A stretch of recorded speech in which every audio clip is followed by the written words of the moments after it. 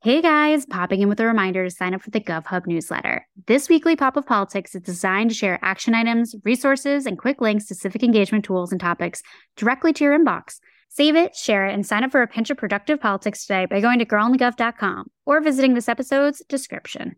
Hey guys, popping in with a reminder to sign up for the GovHub newsletter. This weekly pop of politics is designed to share action items, resources, and quick links to civic engagement tools and topics directly to your inbox. Save it, share it, and sign up for a pinch of productive politics today by going to girlonthegov.com or visiting this episode's description.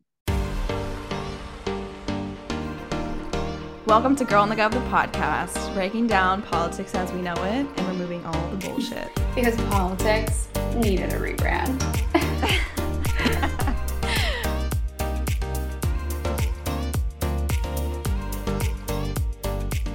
We should recall him. Well, first of all, welcome back, everyone, to Girl on the Gov, the podcast. We have quite the show today, and we want to start off by Sam's incredible segue, because we will just touch on the fact that there is a recall happening in California against Gavin Newsom, Governor Gavin Newsom, who I actually helped elect into office. Can we talk about that for a second?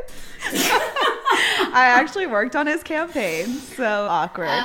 But we will get into like what a recall is and all of that. But we thought maybe it'd be fun to talk about who would you recall just in this life? Queen Elizabeth. The royal family. And you know who else I really want to recall?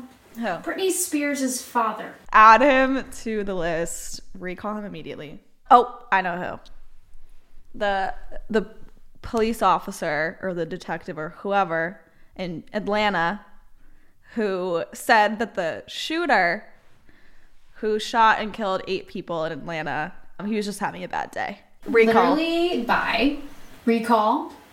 Absolute recall. Truly.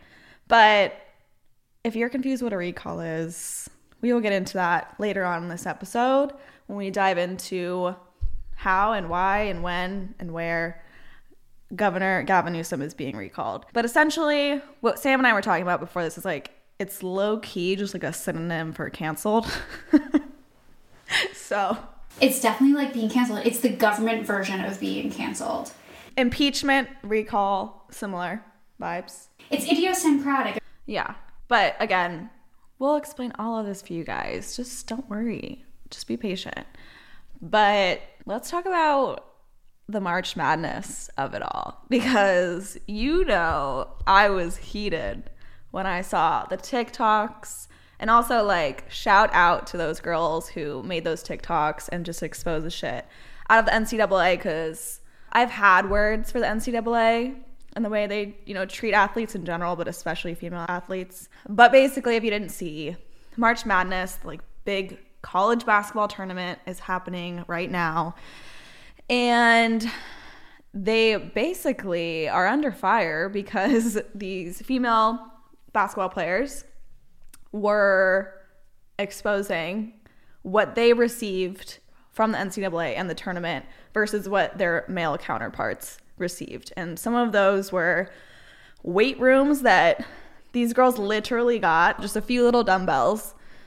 And then literally behind a curtain, you just go behind the curtain right next to the dumbbells, and there is a state-of-the-art, just massive, beautiful, every single exercise machine, weight, anything you could think of. Literally, it was Equinox, just like behind this curtain where these female athletes were like, oh, here's our weight room. And they go around the corner, and these men have just like straight Equinox level gym. Meanwhile, these female athletes don't even have enough to do like a freaking like at home Obey fitness class. I'm like looking right now at like my at home workout equipment. I've got sliders, I've got weights, I've got ankle weights, I've got bands, I've got a yoga mat, like literally more than what they were provided, and they are top of the line athletes. Yeah, and then there's also pictures of, each player gets kind of like a merch bag. The women athletes literally got like a water bottle, a few stickers, a t-shirt, and like a drawstring bag. And then the men got just literally like rooms full of just merch. But basically how this whole breaks down is, and Maddie can speak more to this as a former student athlete, but this showed like a violation of Title IX So what that provides or says is that these schools, these programs have to provide equal amounts of funding, facilities, and equipment. Well, here's the thing.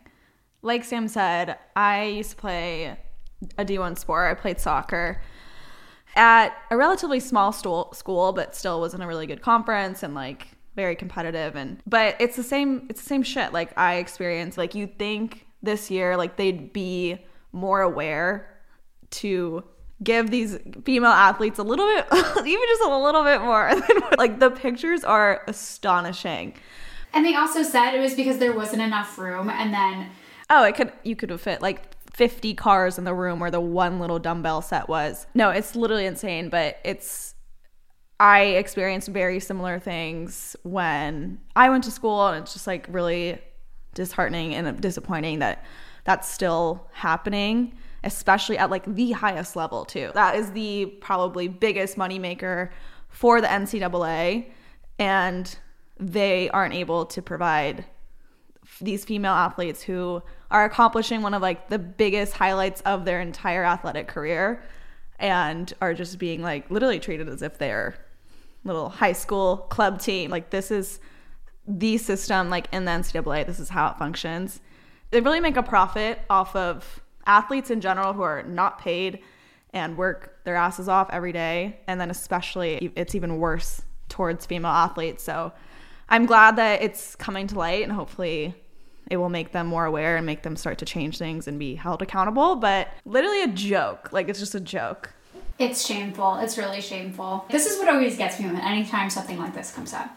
It's what was the strategy discussion internally? It's really bad. I'm like, who is actually approving this kind of shit? But that just also shows how normal it is. Like, That's a good this point. is so normal for the NCAA to not provide women with, like, by any means close to what they deserve or anything equitable to what the men are getting. They don't have the conversation, probably. They don't need to. They never have. So, but again, this is one of those moments that we love the internet, see this accountability happen. But the other thing that has been interesting this week was good old Miami.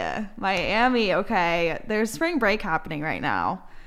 And the city of Miami actually had to declare a state of emergency and impose curfew to control, like, wild spring break crowds. Like, people literally on top of cars screaming, COVID is over. It was insane. And it's like, also, Miami, we know, has like really been open. I know so many people who have like been fleeing there just to go clubbing, like just to experience life again.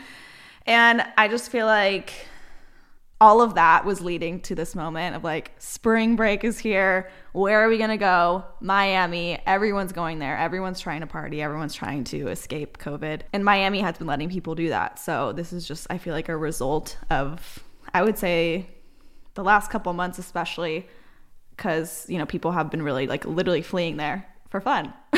True. And it's also winter. So it's like the idea of like, oh, okay, I need some fresh air and to like be outside warm weather. And I totally get it. Like, I was considering like moving there for like a few months and doing like a little hiatus, and then I ended up deciding not the best like decision. I think it's worth it. I had to just get over that cabin fever moment. So shout out to me. I literally forgot that spring break was a thing. Me too. But good news segment.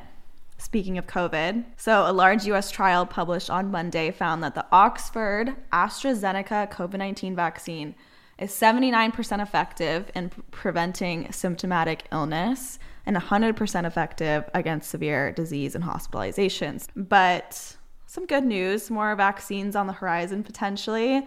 But one of the, kind of other good news regarding vaccines, Krispy Kreme said Monday, if you bring in your vaccine card to any Krispy Kreme shop in U.S. stores only, you can get one free original glazed donut.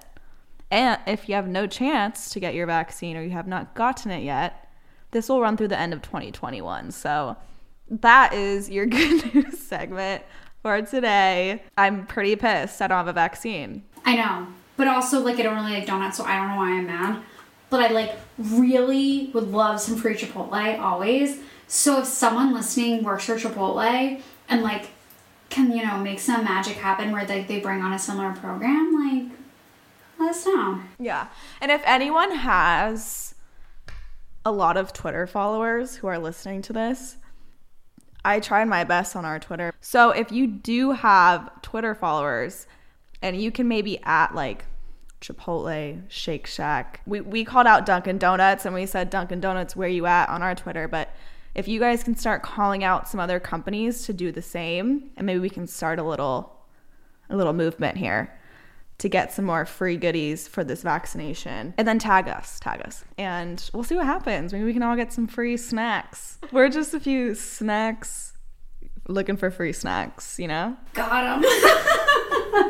I'm recalling us, so we've been recalled. But no, let's introduce our guest for today. Let's do it. So, drum roll time. We are introducing Clint Borgen. He is the founder of the Borgen Project, which is a campaign or nonprofit to end global poverty. So there are a lot of details to talk about here, including foreign aid, how it works, who it goes to, what the mechanisms are, a lot of details. It was something that was foreign to us in terms of the inner workings of it and became a little bit clearer throughout this conversation. So we are very excited for you all to get a chance to listen in. So without further ado, here is Clint.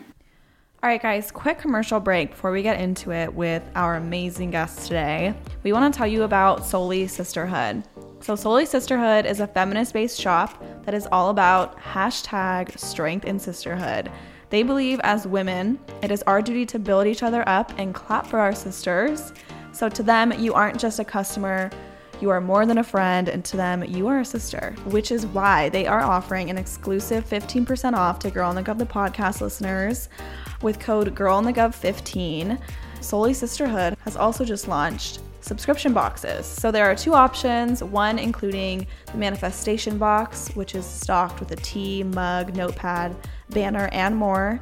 So be sure to head over to solelysisterhood.com to shop. Again, that's code GirlInTheGov15 for 15% off your purchase. Go check them out, you guys. We just celebrated International Women's Day. We're in Women's History Month, so take all that inspiration and go check out Solely Sisterhood. They have some really cute new teas, all in the theme of sisterhood and women and International Women's Day and all the amazing, inspiring women we celebrated the other day. So go check them out. Again, that's solelysisterhood.com and use code GirlInTheGov15 for 15% off your purchase. Clint Borgen, the founder of the Borgen Project, and we are a 17-year-old now, national nonprofit that's working to address extreme poverty. You can think of it as basically like we're lobbyists for the world's poor. We meet with the powerful people and get them to do more to address poverty than they otherwise would. So it's really kind of focused on Congress and getting members of Congress to better fund and better utilize U.S. resources going towards these issues. Yeah. What made you, start that? Yeah, I had, so my sophomore year of college, I volunteered over in Kosovo when that war and ethnic cleansing was going on over there. And on the ground, it's just kind of blows your mind how little it takes to address these issues, like the basic need of food, water, shelter for people need to survive. So that was sort of empowering. The disappointing part, though, is you realize that the U.S. isn't doing nearly as much to address these issues as I definitely would have thought. And so really saw a need for organization that could put pressure on U.S. leaders and get them doing more to address a lot of these issues. Yeah, for sure. I can only imagine how eye-opening that was and what you were able to witness. Could you speak to that experience a little bit more? Like, what were some of the things in regards to, sort of food, water, shelter that you felt could have been changed when you were there? Yeah. So in that particular conflict, people had fairly normal lives up until the war started. And then they had to flee across the border and live in refugee camps for a set amount of time. Some had been there I think most ended up leaving those refugee camps within a year. So it's kind of a temporary situation where they just had absolutely nowhere to go and they needed, a place to live, a tent over their head. So that in that case, that was the situation. Other places I've been, though, it's so some poverty is conflict induced. Others is like when I've been out to Ethiopia, there's just a complete lack of resources out there. It's like huge population, not much farming, not much really ways for people to survive, essentially. But that big picture is it's everything from there's a kid I knew in the refugee camp who had a sore tooth. So I took him into the Doctors Without Borders facility there, and they had a tent there in the camp. and they couldn't help him, but they recommended I take him down to this dentist in town. So I took him down to the dentist, and you walk in this like beat up old building. There's just like one dentist, one guy that works there. He's like drunk can be at like 11 o'clock in the morning. So long story short, he takes the kid by the hand, flips him around into the chair, grabs a pair of pliers, yanks the teeth out, and shoots it across the floor into like this garbage can, but he misses the garbage can. The tooth bounces across the floor. So, and it all happened like literally in like probably 60 seconds. And so and then we're out the door. I'm walking the kid back to the tent, the refugee camps.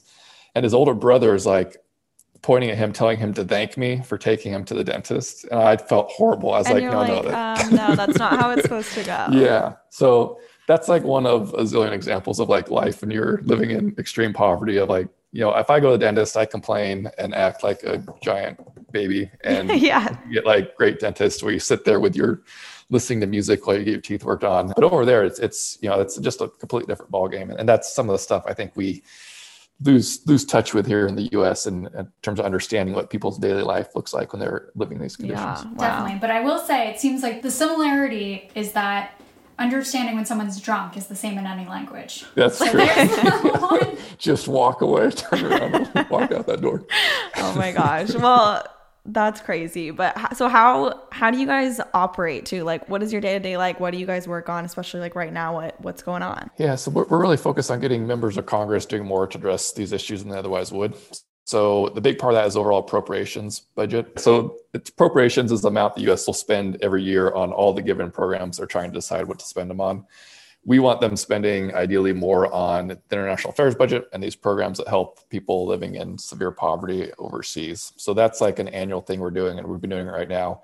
We just wrapped up this COVID relief package that just passed. We've been working on that, and we were lucky enough to see about over $10 billion allocated towards that to help people overseas fight in terms of addressing COVID as well. So that was a pretty big win that just came through this week. Other than that, there's always different bills popping up that we will hop on board and build support for. And that kind of takes the form of directly meeting with members of Congress and their staff. And then also mobilizing people in their districts is like hugely effective. When I first started the organization, I was super skeptical that leaders actually care what the public thinks, and they actually like when you email those generic form emails into Congress, those are like surprisingly effective. Like all these offices keep track of how many people email them about any given issue. So that's something we hear over and over again from like different staffers and leaders that are friendly to the cause. Just the importance of having people email in support of specific bills. So kind of mobilizing is becoming a lot bigger part of it. And that wasn't something we necessarily set out to do in the early days, but we've definitely seen the results of, if you get a handful of people to email their leader in any given congressional district, a lot of times that leader will end up co-sponsoring the bill. And so that's been pretty useful. That's awesome. And then I guess thinking I of have these so many leaders, questions. I know, like where do I even start? But one that I do have is your focus is on U.S. leaders. And I guess, people think about the U.S. as sort of a leading democratic force and whatnot. But why, put the support behind U.S. leaders, not necessarily international organizations? Like, why not be like, okay, we're going after the UN and focusing there? Like, what's the strategy? It's really scale of impact. So like we've just among 4 bills we've passed recently, like the Electrify Africa Act, the Water for the World Act, the Global Food Security Act. So within the last 5 years, these bills have passed. And they're already like in 2019, among those 4 bills, that they're helping 165 million people a year at this point. And it's everything from access to clean water to getting electricity into a village. So I could never accomplish that as if we were just a direct aid agency on the ground, like trying to raise enough money to have that kind of impact. So it's really scale of impact is the big motivation. A lot of these groups, one thing to keep in mind, like a lot of them do receive funding from the US government. So our role in the ecosystem of all this is when a lot of these groups are getting grants from USAID, the US government agency that handles poverty reduction efforts on the ground. So when we're getting better funding for USAID, it's helping a lot of these groups on the ground that are actually doing this as well. They're getting a lot of resources through the grants. So, and for me, I think just being over coastal is such a political war in general, or situation in general, and just realizing that U.S. foreign policy can accomplish so much or do a lot of harm for that matter. And just recognizing that I wanted to really kind of tackle at the political level, because that's sort of where the power and resources are to have the biggest impact overall. Totally. Well, I have a question too, just about our country's role across the world. We'll get into like what is foreign aid in a second, but like, can you first highlight what the United States' role across the world is when it comes to foreign aid and like getting involved in other countries and providing aid there? I mean, there's probably people who are like, don't we have enough problems here? Like, why are we, putting resources towards other countries? Can you kind of explain some of that? Yeah. So historically, aid has always been done for strategic reasons. So like after World War II, when, Hitler had been defeated in Germany, the U.S. invested in the Marshall Plan to rebuild Europe. And it wasn't just done out of the goodness of our heart. It was done with the realization that we didn't want it to be an abysmal hellhole where more people like Hitler came to power again. We wanted them to quickly get back on track. And lo and behold, they did. And they're now one of our top trading partners. South Korea, same thing. Japan, same thing. So basically all of our top trading partners today are countries that one time were recipients of U.S. foreign assistance. I think the only one that isn't is Canada, but just about every other country that we're doing all of our business with and exporting to are mostly places that either graduate off foreign assistance. But the other thing we're really seeing too is like a lot of these emerging markets like Brazil, Mexico, China, these places that in the last 10, 15 years have seen pretty good drops in poverty. They're now, lo and behold, buying products coming out of the United States. They're buying, wheat products coming out of Kansas. They're buying Colgate toothpaste coming out of wherever Colgate toothpaste comes from. I can't remember, but that city. I don't know. The Colgate factory in America, but you'll know where it is. But yeah, it really is. And so even out here in Washington State, our big employer is Boeing, and they make giant 737 aircrafts. And you'd think a product like that wouldn't really benefit from some of these poverty reduction. So but even like something that makes expensive multi-million-dollar aircraft, their largest commercial contract they ever signed was with an airline not out of the US or Europe. It was an airline out of Indonesia. Lion Airlines bought up hundreds of 737s off the factories here in the United States. And the reason is because Indonesia has been seeing a drop in poverty.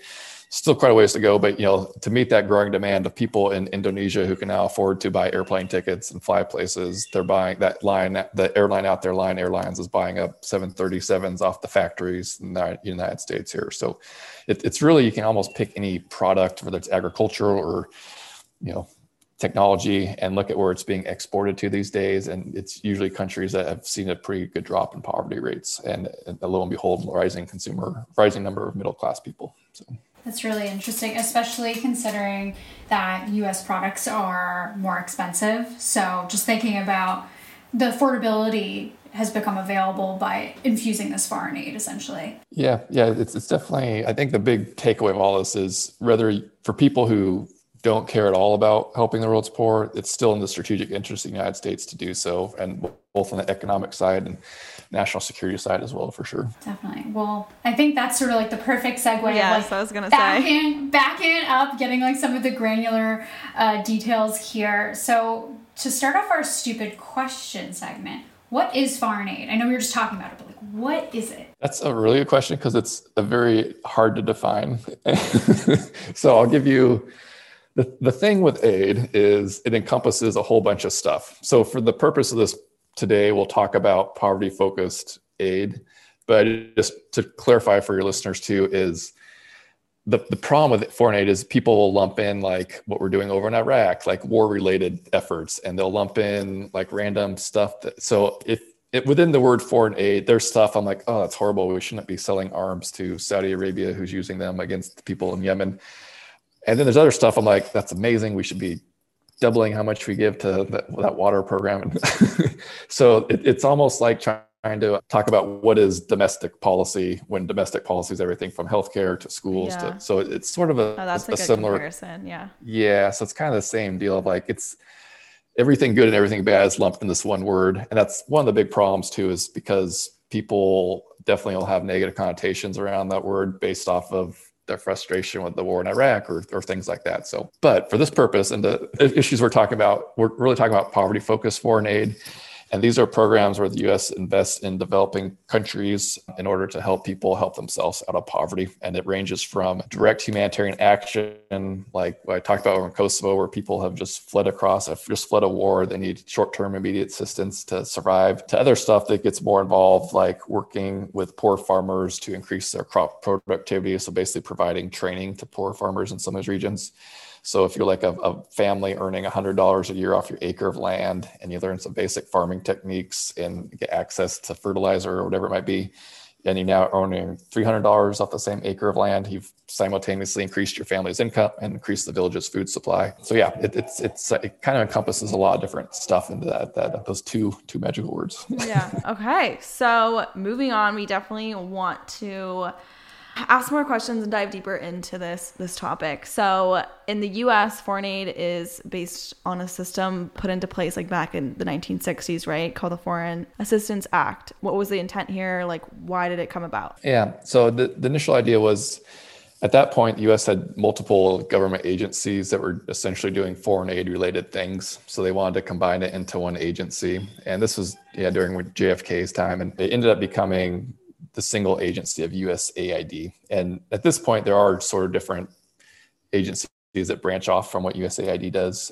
with more specific areas they focus on. But overall, the whole idea was get all the global overseas aid related things US is doing into one agency, which became USAID. Got it. Okay, so that's sort of that end of it.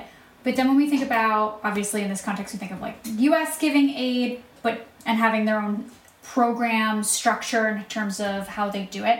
Do other countries provide foreign aid, or is it just like, okay, the US has got this, it's like a one, man show? No, that's the interesting part. Definitely the perception we get living here though, right? Because we mostly see, news coverage tends to cover what we're doing. There's not a lot of coverage of Italy gave $500 million to help in Congo yesterday. So, but yeah, there's a bunch of countries involved. Like every hotspot I've been to in the world, there's agencies and governments from all over the world that come together. Even like Cuba sends doctors to a lot of these places. Europeans are generally like they give a ton. So basically, yeah, a whole bunch of countries do this. We lump sum money. The U.S. does the most in terms of how much we give to foreign assistance.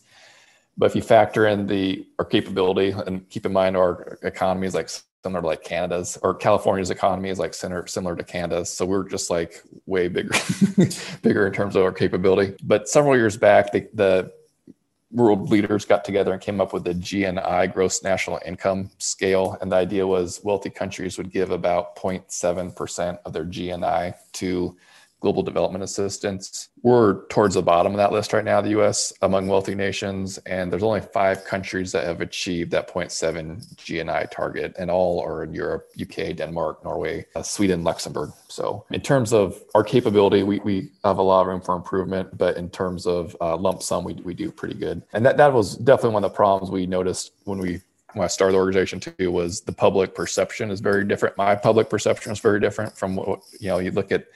They've done polling on average. Most people think 25% of the federal budget goes to international assistance. In reality, it's less than 1%. So there's a pretty big gap between what we assume our leaders are doing out there and what's actually occurring. That literally leads to the next question, which is about roadblocks. So of course, optics are everything, but what are some of the other roadblocks that you guys find in getting this foreign aid out there? Yeah. So on our end, the big one is just getting the political leaders are actually, I wouldn't say easy to get to support these. There are some leaders that are pretty adamantly against this stuff. But overall, I've been amazed how many leaders who came into Congress pretty anti-foreign aid that we've been able to get more engaged in this topic. And the way we've done that is really having a lot of people in their district email them and call them and set up meetings to talk directly with them. Wait, why do you think that they came in being anti-foreign aid? Do you think it was like a misconception of what it means? It's definitely a talking point among certain circles, right? It's like you're anti-immigration, anti-foreign aid. Basically, it's kind of that just let's focus on us. U.S. stuff. Yes. U.S. us. Let's put the us in U.S. Let's put the us in U.S. I love that. That's literally couldn't be more applicable. Yeah.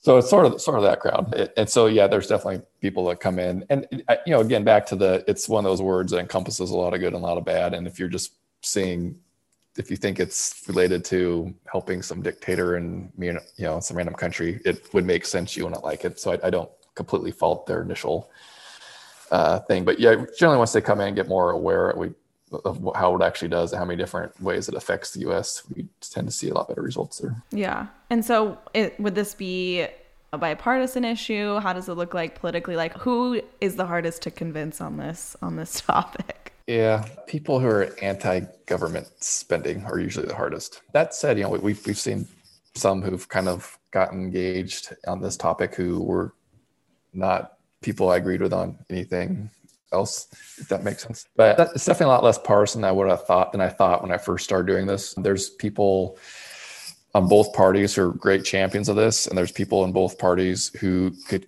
care less and don't want to see, just aren't interested or aren't engaged. So I would say one thing we've been fairly effective is, keep it nonpartisan. We have people from all sorts of backgrounds involved in the organization, and that definitely helps us when we're reaching out to offices that aren't as engaged in this topic typically. What do you think the main kind of tipping point is when you do get those people like on board? Like, what is the main argument that works the best for this? Yeah. So when we meet with them directly, we'll break it down how it affects their district. So like we'll go in with data, like what the big job creator is in their district. So all these offices, it's all about job creation. That's what every political leader, especially in Congress, cares about, is how do you create jobs? How can they better create jobs in their district? So and sometimes, obviously, I think people sometimes interpret that with them caring about corporations because they get money from corporations. And there's a little bit of that goes on, but overall, both parties really are all about creating jobs in their districts. So we'll go on with data. If you're in a district of wheat farming, agriculture is a big commodity out there, we'll go in data, what percentage of wheat from that area is being exported to countries that have graduated off foreign assistance or have transitioned. So it's just kind of, I'd say overall, just talking to it specifically to their district. The old all politics is local saying, like, the more you can kind of show how it affects people in their district, the better. Yeah. I have a question too, like how this work could affect, a very hot button topic here of it, like immigration, especially from Central American countries. Is there an like kind of talking point or argument there of like, let's provide these countries like the aid and lift these people out of poverty the best we can? Like that could combat some of this just heavy immigration towards our country that a lot of people are against. But immigration is such a comprehensive issue. And it's not just like, what do we do with them? They're coming here. It's like, how can we fix the problems that they're facing in their countries to even like make them flee in the first place? Is that something you guys focus on, or maybe a talking point for some of these people? Very much so. Yes. No, you hit it. You hit it on the nail. I mean, people generally don't want to move out of their country unless they have to, or unless even Americans usually don't leave the country unless it's usually like some great job or economic opportunity. But generally people who are fleeing stuff, they would just assume be living in where they're from, be surrounded by their friends and family, then like pack up everything and walk, thousands of miles, hundreds of miles.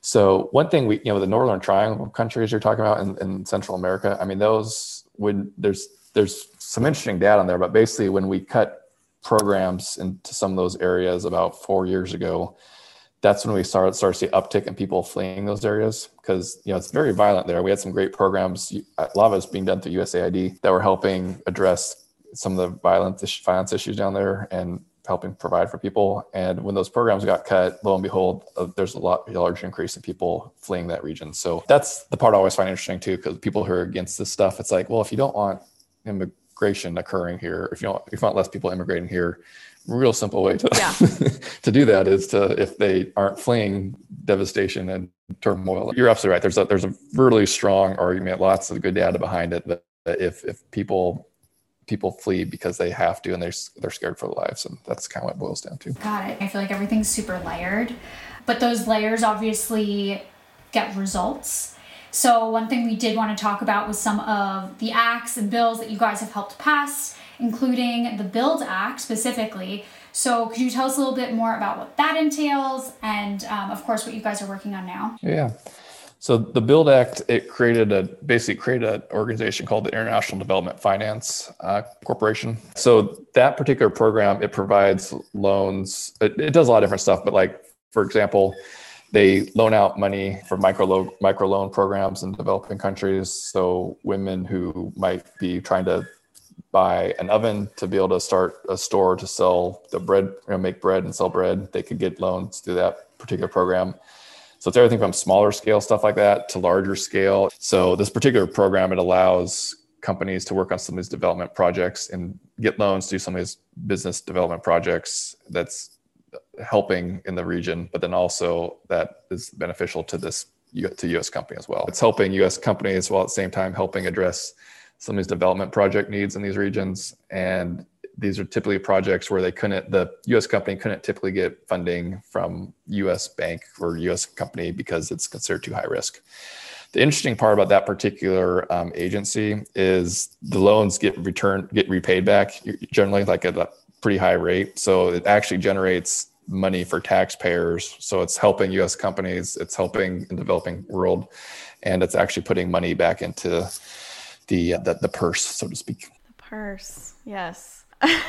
Congress controls the purse, as I always say. Wait, do you mind also expanding a little bit on the foreign aid that was included in the COVID relief bill? Yeah. It's everything from testing, providing better access to testing in those regions. And I haven't seen like the actual final number. So it'd all be done through USAID. So typically how it works is USAID would identify the high priority regions, the places that need it the most. And so US would be able to focus in on where they think the need is greatest. So most cases these days, it's Horn of Africa, like Sub-Saharan Africa basically is like a big target region overall. Cool. Well, this has been definitely enlightening in a lot of ways. I didn't know much about this topic, and I don't think many people do. So that's always like, we get excited about topics like this because, you know, the non-mainstream issues that are so important that, you know, need to be talked about more. So thank you for coming on and, you know, sharing your wisdom. For people who want to like find the Oregon Project and everything, like where can we find you guys? Website, social media? Can you plug everything?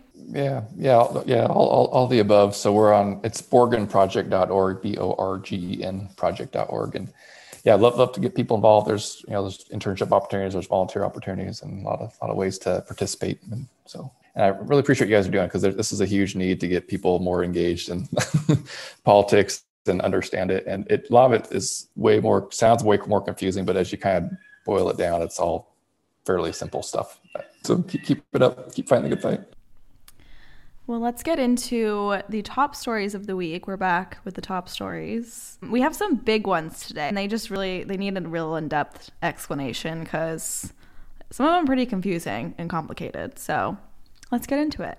The first story is about DC statehood. So I don't know if you've seen this, but DC is trying to become our 51st state. So basically, House Democrats put new weight on Monday behind their push to grant statehood to Washington, D.C., convening a key House panel to make the case in the latest sign that the long-suffering movement has shifted from the political fringe to the center of the party's voting rights agenda. So this is a big kind of voting rights moment. But basically at a hearing before the House Committee on Oversight and Reform, local officials argued that the deadly Capitol riot, during which the mayor of DC was pretty powerless to be able to like call in the National Guard and handle the situation the way that a governor would be able to do. So that provided new evidence that DC and its more than 700,000 tax-paying residents, they need federal representation. So the panel was considering a bill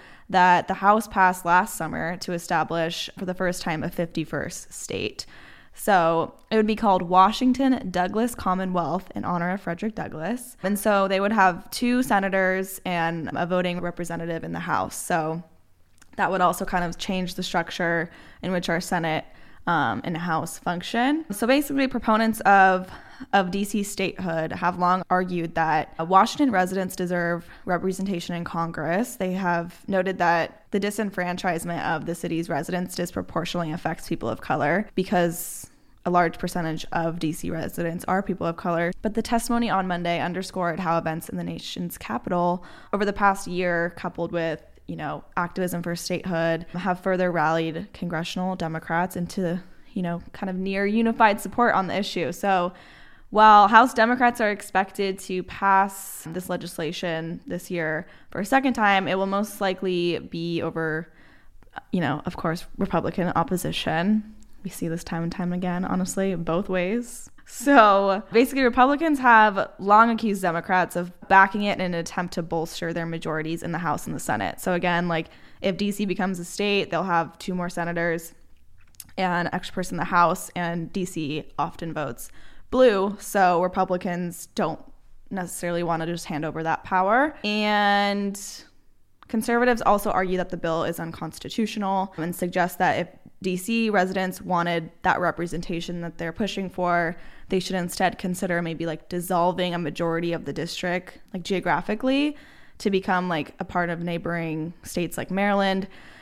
So Representative Maloney, a Democrat of New York, and the panel's chairwoman said that Republicans were merely opposing the move because of partisan bias, declaring that, quote unquote, the simple truth is that the right to democracy should not be contingent on a party registration. So her worry is that they're really just pushing back on this because of the way that DC will vote and the power that will have, rather than really this kind of statement of protecting democracy and allowing those residents to be able to vote and have, you know, the same kind of voting power and voice that other states do. So it's an interesting kind of historical moment, you know, like 51st state. That's crazy sounding. Yeah, it is. And like, honestly, people can't count anyways. So like, what's one more? And like, I think my favorite element of this, you know, I love a good clapback, is Senator Biaggi's clapback. Gosh, wait, stop. So, What did I don't know she if you say saw now? this. Oh my God, I'm so excited. I freaking love her so much. Like, it's so fine. So let me read what she responded to so everyone has the context, because I'm like basically reading a meme and a tweet at the same time, but like, just, you know. So she's a genius. Exactly. Senator Mike Rounds tweeted, "The founding fathers never intended for Washington, D.C. to be a state. Hashtag DC statehood is really about packing the Senate with Democrats in order to pass a left-wing agenda, like ... But her response is, drumroll please, "The founding fathers never intended for me to vote." Got the chills. And it's like, God, yeah. she's incredible. Whew, whew. Wow. I know. Like, excuse me. Like, please tell me your ways. Give me your talents. Obsessed. God, I love her. I love her so much. That is like, I couldn't have said it better myself. Like, that was just the perfect example. Like, what is that argument? The founding fathers didn't want it this way. They didn't want a lot of things the way they are now, but we had to reform them. Exactly. I mean, like, half this country wasn't even under the United States of America. More than half. This is true too. Yeah, California wasn't supposed to be a state either. But big news. We'll see what happens. And let us know what you think about this DC statehood situation. And also what you guys think of other territories becoming states as well. Because that is also a conversation about, you know, if you have DC becoming a state and being properly represented, why are other territories not? I think Puerto Rico is a really great example of that. I could speak about that for a while, but I won't, because we have something else we really need to talk about. And that is the border crisis. Whew, this is going to be a deep dive. So let's get into it. Okay, so basically, like, here are the deets. The Biden administration is scrambling to manage a growing humanitarian and political disaster at the U.S.-Mexico border.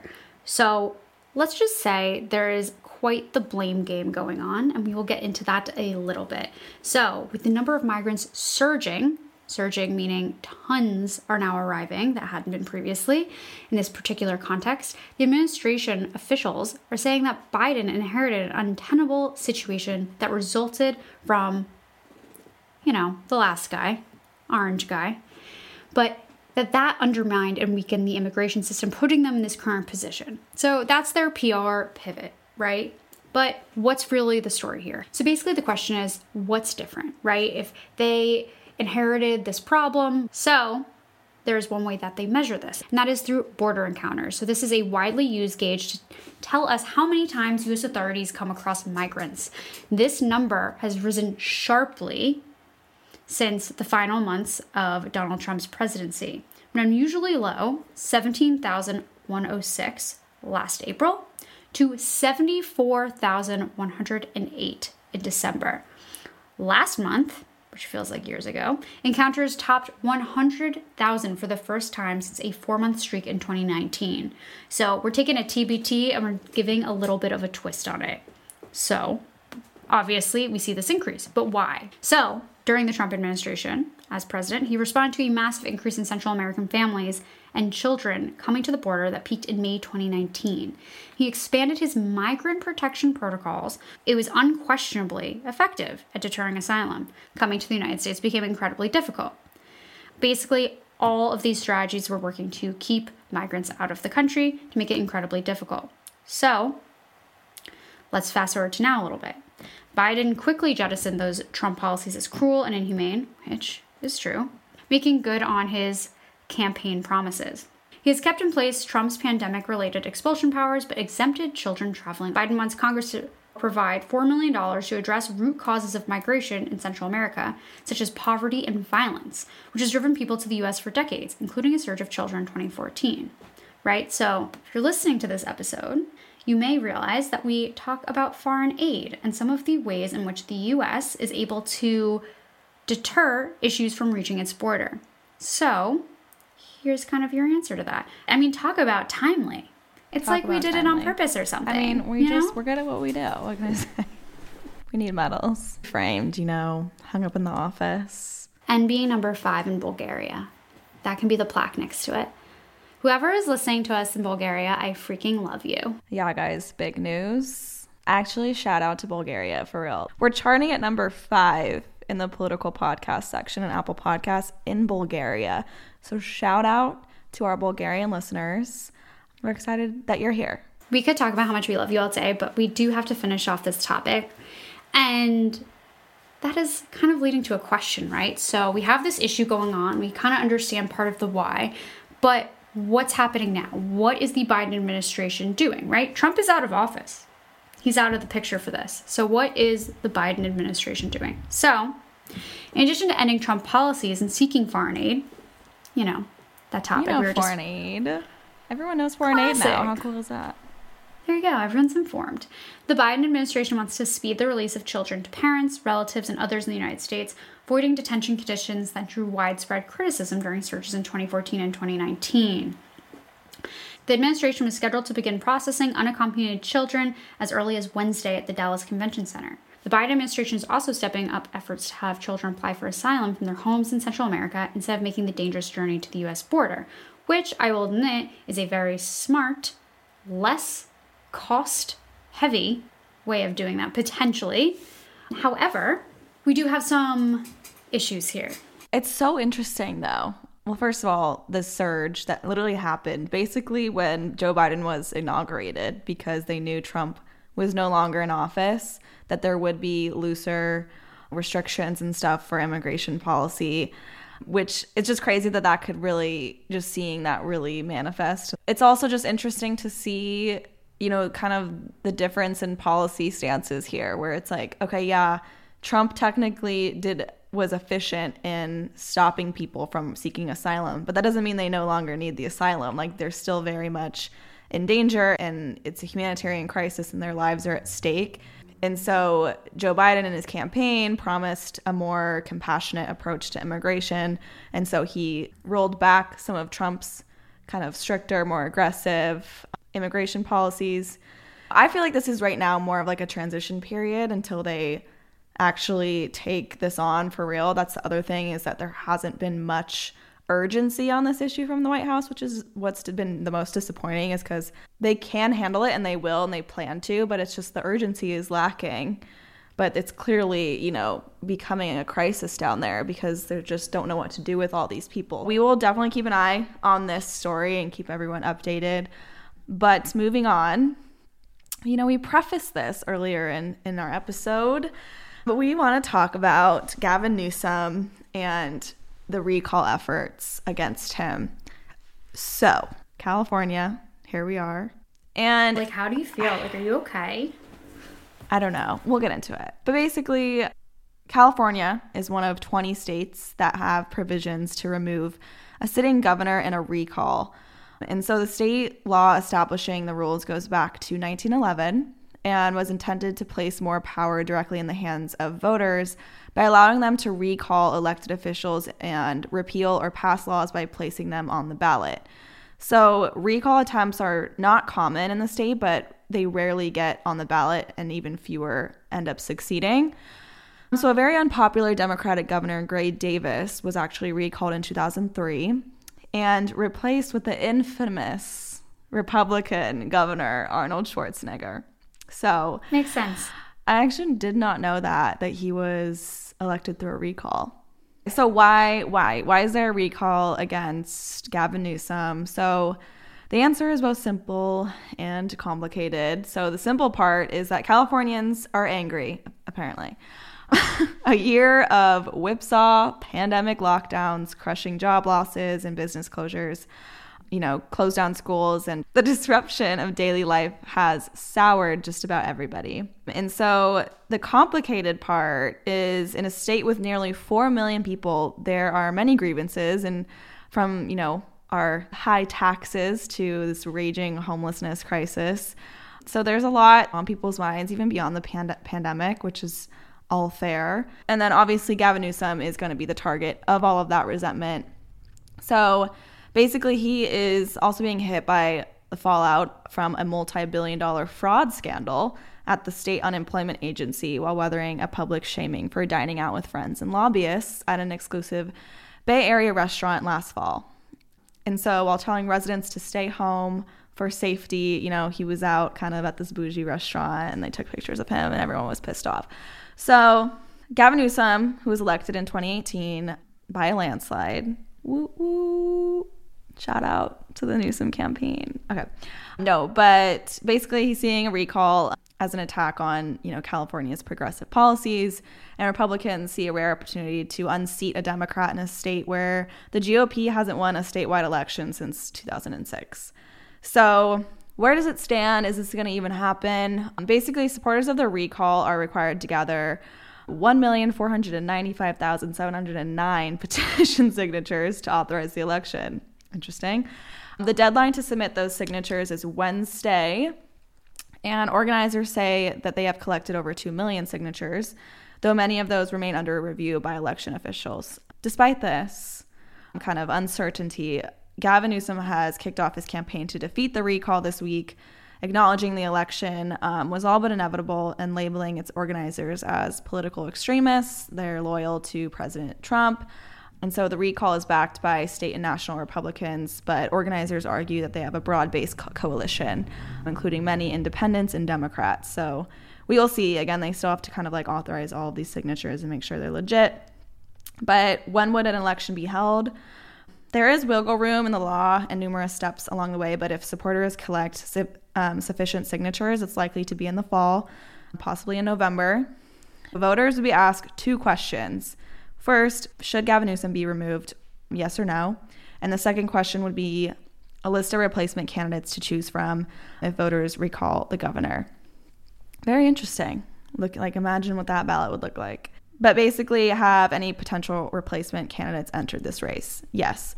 Kevin Faulconer, the former Republican mayor of San Diego, Republican businessman John Cox, who Gavin Newsom defeated in 2018, and former Republican congressman and businessman Doug Ose. But basically, Newsom for months has been just blowing off questions about possible election that could remove him from office, saying he just wanted to focus on coronavirus vaccinations and reopening schools. But he's now shifted into an aggressive campaign strategy where he's fundraising, running ads, attacking the recall, and doing national TV and cable interviews. But he argues that the recall is not about the virus response, but an effort by political extremists on the far right of the GOP to push him from office. But time could be on his side, and the turbulent public mood could shift by fall. So as things open up, schools, restaurant, gyms, all that stuff is starting to open. California is actually doing really great with vaccinations. We're one of the top in the world.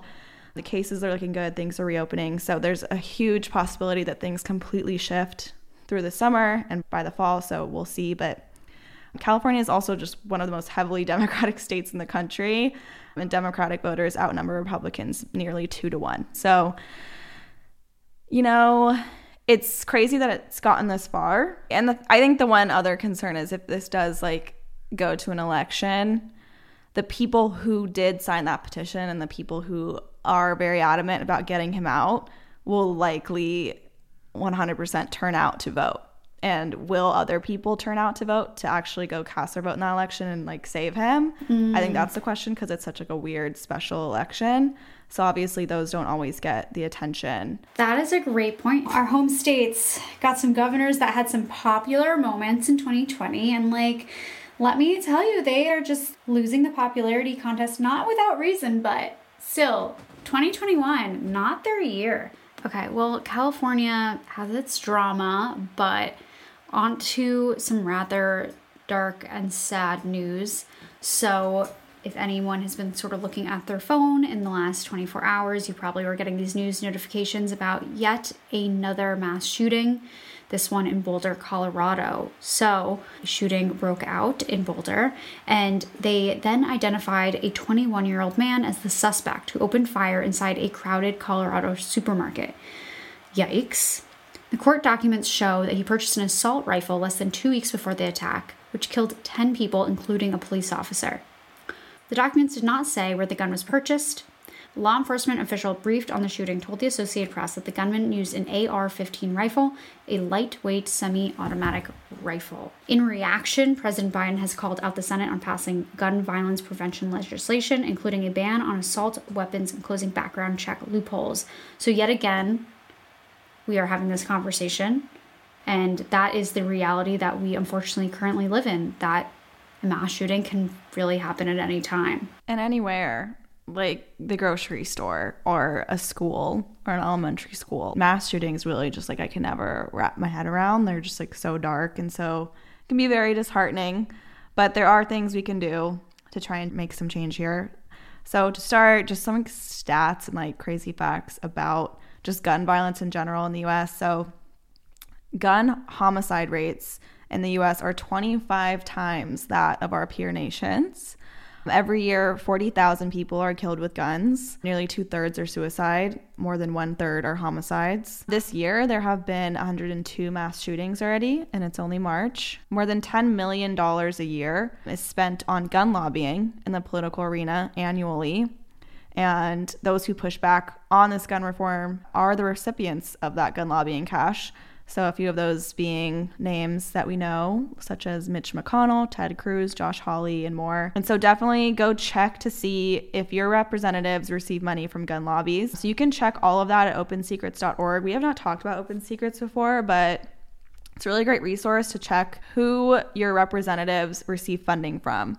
And it's important to look at those things of where these people are getting their money from. Then that often contributes to the way that they legislate. So here are some things we can do. Little action item that I think is easy, everyone should do. Text checks to 644-33 or visit everytown.org/checks to tell your senators to take action on background checks. We will add all these links and information in the description of this episode. But background checks, you guys. So background checks have stopped more than 3.5 million illegal gun sales to prohibited purchasers since 1994. As current federal law stands, there are multiple loopholes, though, in our gun laws that enable people to bypass background checks. And because of these loopholes, nearly 1 in 4 gun purchases in the US happen without a background check. It's like a big policy area where we can improve on and make change on this issue.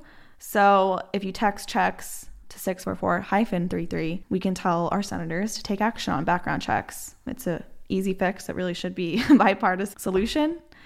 But definitely like follow, volunteer, support, donate to organizations like Everytown, Students Demand Action, March for Our Lives, and Moms Demand Action. We'll add links in our episode description for that as well.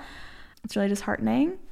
Our hearts go out to those affected. Same with, we didn't talk about what happened in Atlanta, but similar solutions there and ways to take action. So, but definitely like follow those accounts too. They teach you a lot about this issue of gun reform. So check out our episode description for all these resources and definitely go take some action because we need everyone. So yes, that is it for our top stories today. Do we have any housekeeping items? We have some IG Lives coming up. We do. So Thursday, aka tomorrow, we are chatting with Joanna Garcia, who is a candidate for New York City Council, And she is so awesome, you guys. You're all going to be so excited, but we are going to chat with her on IG Live at 7 p.m. Eastern Standard Time. And we have some others coming up, but I don't want to like jump ahead too much. We don't need to jump the gun. We'll leave a few surprises for everyone. Exactly. Which means you have to follow us on Instagram at Girl in the Gov the podcast, because that's where we will be posting that information. Okay, so before you guys go, we have a really great organization that we want to introduce you to, and that organization is the GAP Project. So what is the GAP Project? It is a data-driven grassroots consortium connecting young people with political campaigns on the local, state, and national level. So they have developed an intuitive quiz for young people and campaigns that assess each party's values, interests, demographics, and creates a match based upon their algorithm. The GAP Project places young people, that's you, me, and everyone else, as remote volunteers on political campaigns of all kinds across the United States. The GAP Project mobilizes Generation Z and millennials to engage with the political system, take constructive action to get their voices heard, and most importantly, to vote. The organization is shaping a representative and equitable America and providing Gen Z and millennials with a pipeline into politics. So make sure to check them out if you are on campus right now and you have some extra time and you would love to get involved with a campaign. I highly, highly recommend the GAP Project. They will help you out. You'll take that quiz. They'll connect you with a campaign that really meets what you're looking for, and they'll help you take it from there. Yes. But yeah, don't forget to subscribe, rate, review, follow us on social media, and keep sliding in to our DMs with your questions, with issues you'd like to see covered on the show. But that is it for this week. Thank you all for listening, and we'll be talking to you all next Wednesday.